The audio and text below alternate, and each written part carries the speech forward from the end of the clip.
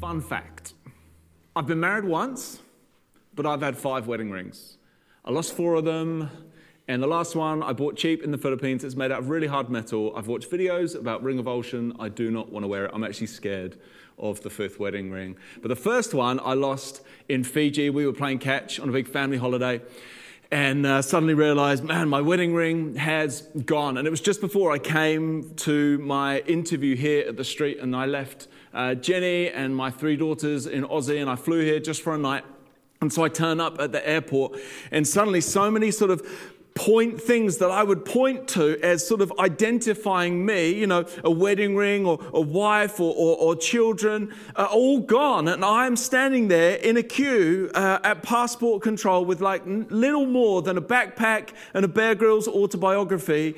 And I'm sort of asking this question, who am I?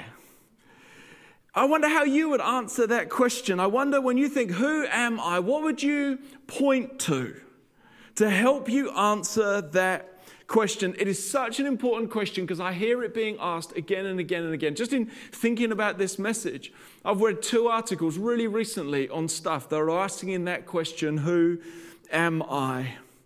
And it's really important because when we ask it and we don't find a good answer, it is really, really uncomfortable.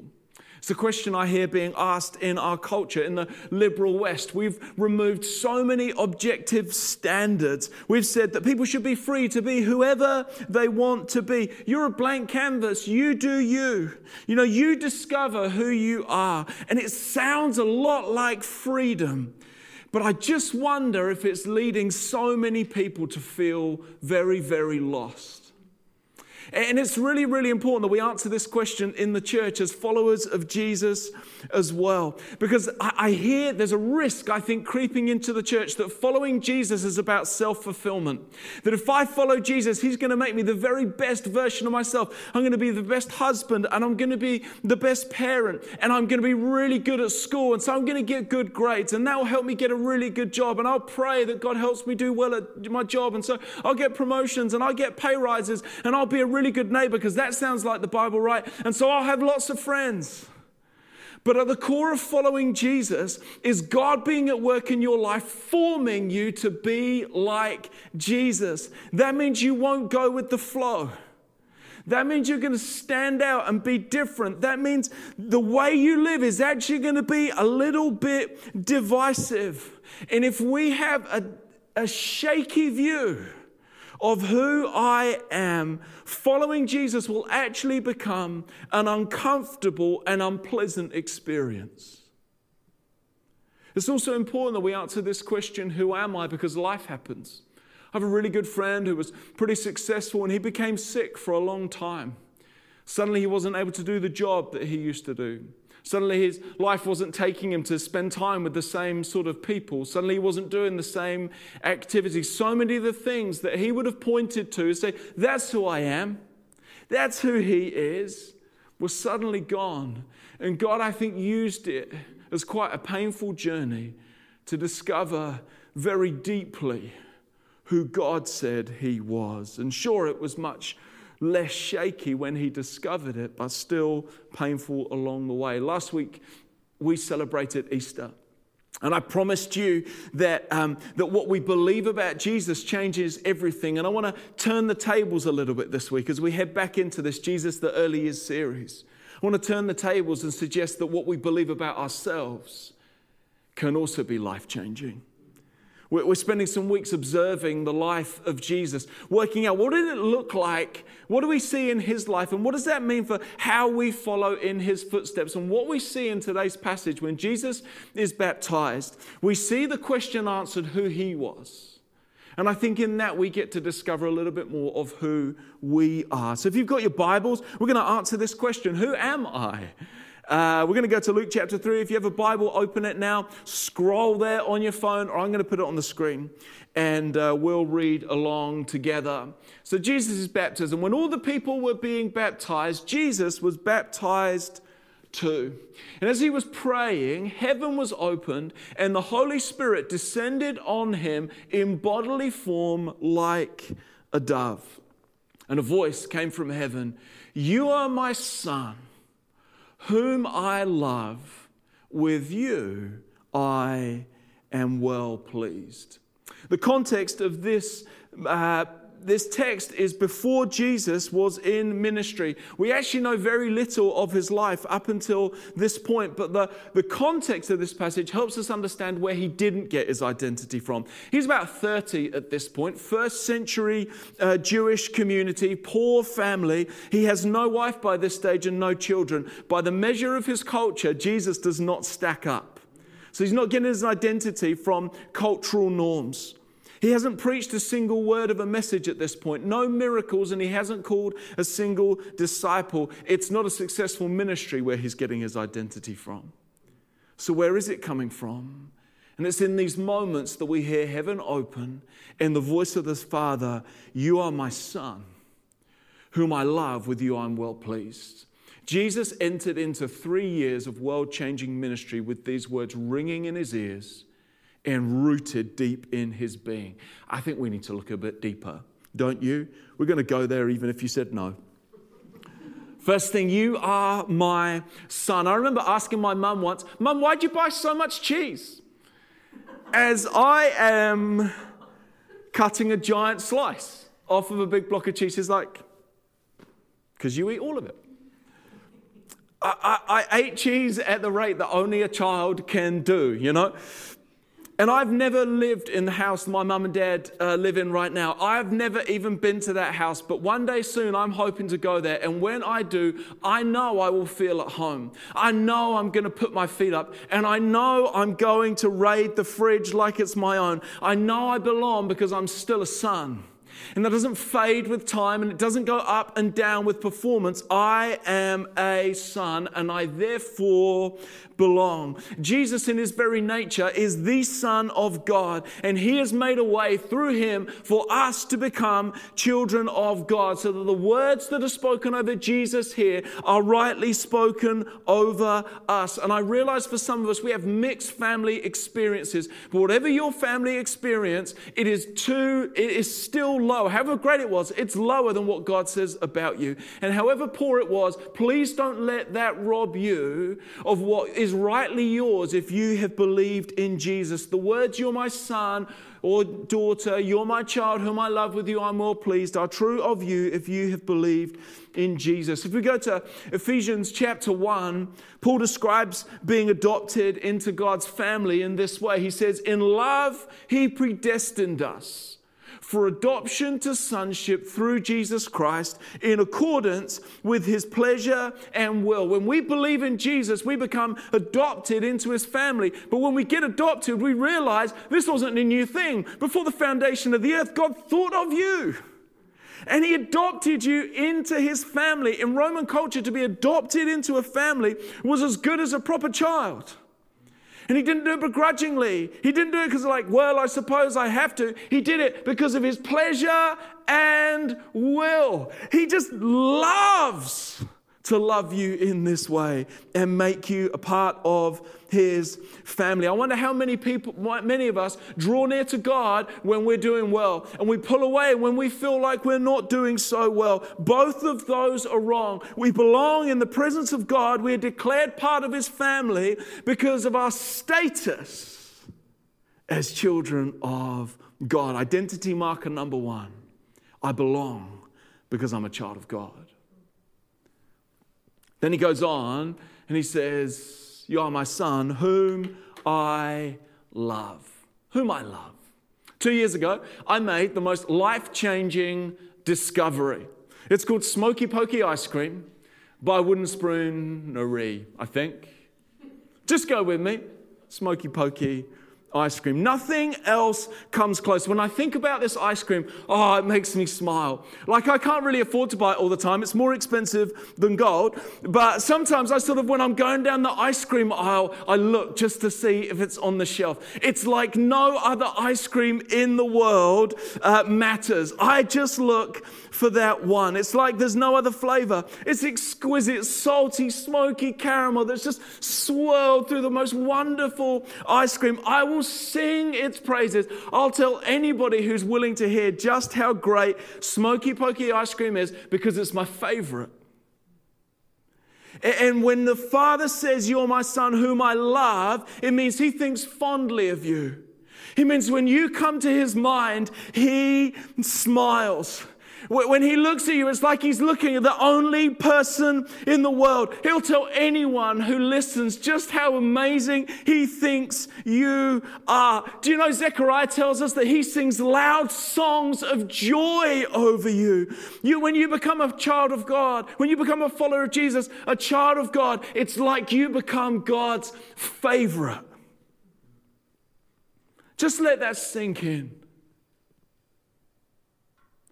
How much of a difference would that make to your everyday life to live like you're God's favorite? I wonder how much criticism would just sort of wash off. I wonder how much praise from others you would no longer need. I wonder how much more deeply we could serve other people knowing that our status on earth could never discount being God's favorite. I feel like I would skip through life, you know? I feel like I would just have to skip or sort of just dance through life knowing, just feeling the smile of him over me, hearing those songs of joy over me. It would be like nothing mattered. This one's my favorite. You're my favorite. Identity marker 2. You're loved like a favorite. And finally, the end of the phrase, "with you I am well pleased." This is a challenging one, right? If we're honest. Because it makes me wonder when and where we celebrate people. When we say to people, "I'm so pleased with you." You know, when we do something really well, when we get good grades, when we get a good job, when we win a race, when we do something kind, when we buy somebody a thoughtful present. "Oh, I'm so pleased with you. You've done so well." Now, none of these things are inherently bad. But if we're not careful, we'll assume that people can only be pleased about us when we're doing something good. I've been so conscious of this when in parenting. You know, when school reports come and it tells you every year in like reading and writing and something else. Maths. Let's go with maths. The teachers in the room are just raising their hands. Amen. And you get the scores. Are you below the average or a standard or at the standard or above the standard? I've been so conscious to just push those aside and say, "Girls, what I really want to know is, are you working hard? And when challenges come along, are you learning to overcome?" Those are the details I want to know. Not right now, whether you're above or at or below. What I want to know is, do you know how to work hard? Because I think that's what helps you be successful. And yet, this message has challenged me on that as well. Because what am I really doing? I'm substituting performance to trying hard. I'm well pleased with you when you work hard. I'm well pleased with you when you overcome adversity, when you measure up to what I think is important. I've spent so much of my life trying to measure up. I told so many lies as a child about who I was and where I'd lived or where I went on holiday because I just wanted people to be pleased with me. I wouldn't be honest. For so many years, I wouldn't be honest about what I really wanted. I would just wait to hear what other people wanted just so I would fit in, because if I fitted in with them, then they would be well pleased with me. Even today, it is uncomfortable for me to leave food on my plate because I got so much praise when I finished my dinner because I wanted people to be pleased with me. When I was 5 and recovering from flu, I was in a little swimming lesson and we had a little race at the end and I came second. I was gutted because from a very early age, I knew that winning gets praise. If not from other people, from myself. One of the most uncomfortable experiences of my life was sitting on a couch and a counselor saying to me, "Simon, you could sit on a couch your whole life and God would be no less pleased with you." I thought my heart was going to stop. Literally thought I was going to drop dead because my life has been wrapped up in earning other people's pleasure. And sometimes, most often, the hardest person to please is me. By this point in Jesus' ministry, he has achieved nothing. And yet he hears the voice of the Father. You are my Son, whom I love. You're my favorite. And before you have achieved anything, I am so pleased with you. And the Son would go on to live the life that we should have lived and died the death that we deserve, so that when we believe in Jesus, we get adopted into his family, that without doing anything else, we might hear those words ringing in our ears. We might hear those words rooted in the very depths of our being. You're my child whom I love. With you I'm well pleased. With you I'm well pleased. Who am I? Who am I? How do you answer that question? You will always search your whole life unless it begins with, I belong as a child of God. I am loved like a favorite, and with me, he is well pleased. Jesus gave us a prayer. We know it's the Lord's Prayer. And it begins, Our Father in heaven, hallowed be your name. And I have a sneaking suspicion that Jesus knew that everyday life would constantly put a question mark over you. Who are you? Do you know? Have you defined it? And Jesus gave us a prayer that answers that question every single day. I'm a child of God. I belong. It has nothing to do with behavior. It has nothing to do with how we're doing. I belong as a child of God. I'm loved as a favorite. With me, he is well pleased. You know, I wonder if you actually believed this was true. I wonder what the first thing you'd do is. I want to encourage you to find a way every single day of bringing yourself to this point, of reminding of yourselves of these things. One suggestion would be write it on a mirror. Put it on the wall next to your toothbrush, assuming you are somebody who cleans your teeth twice a day. It's not helpful if you don't. Maybe you want to slide out of bed every single morning, get on your knees just for a moment. Say, Lord, I remind myself right now I'm a child of God. I remind my soul that I am loved like a favorite. And before I've done anything today, I just sense your pleasure and I hear you sing loud songs of joy over me. Should we pray? Our Father, we want to thank you so much that we've been adopted into your family, that we are much loved. And I pray, Lord God, that this would sink deep and be life-changing.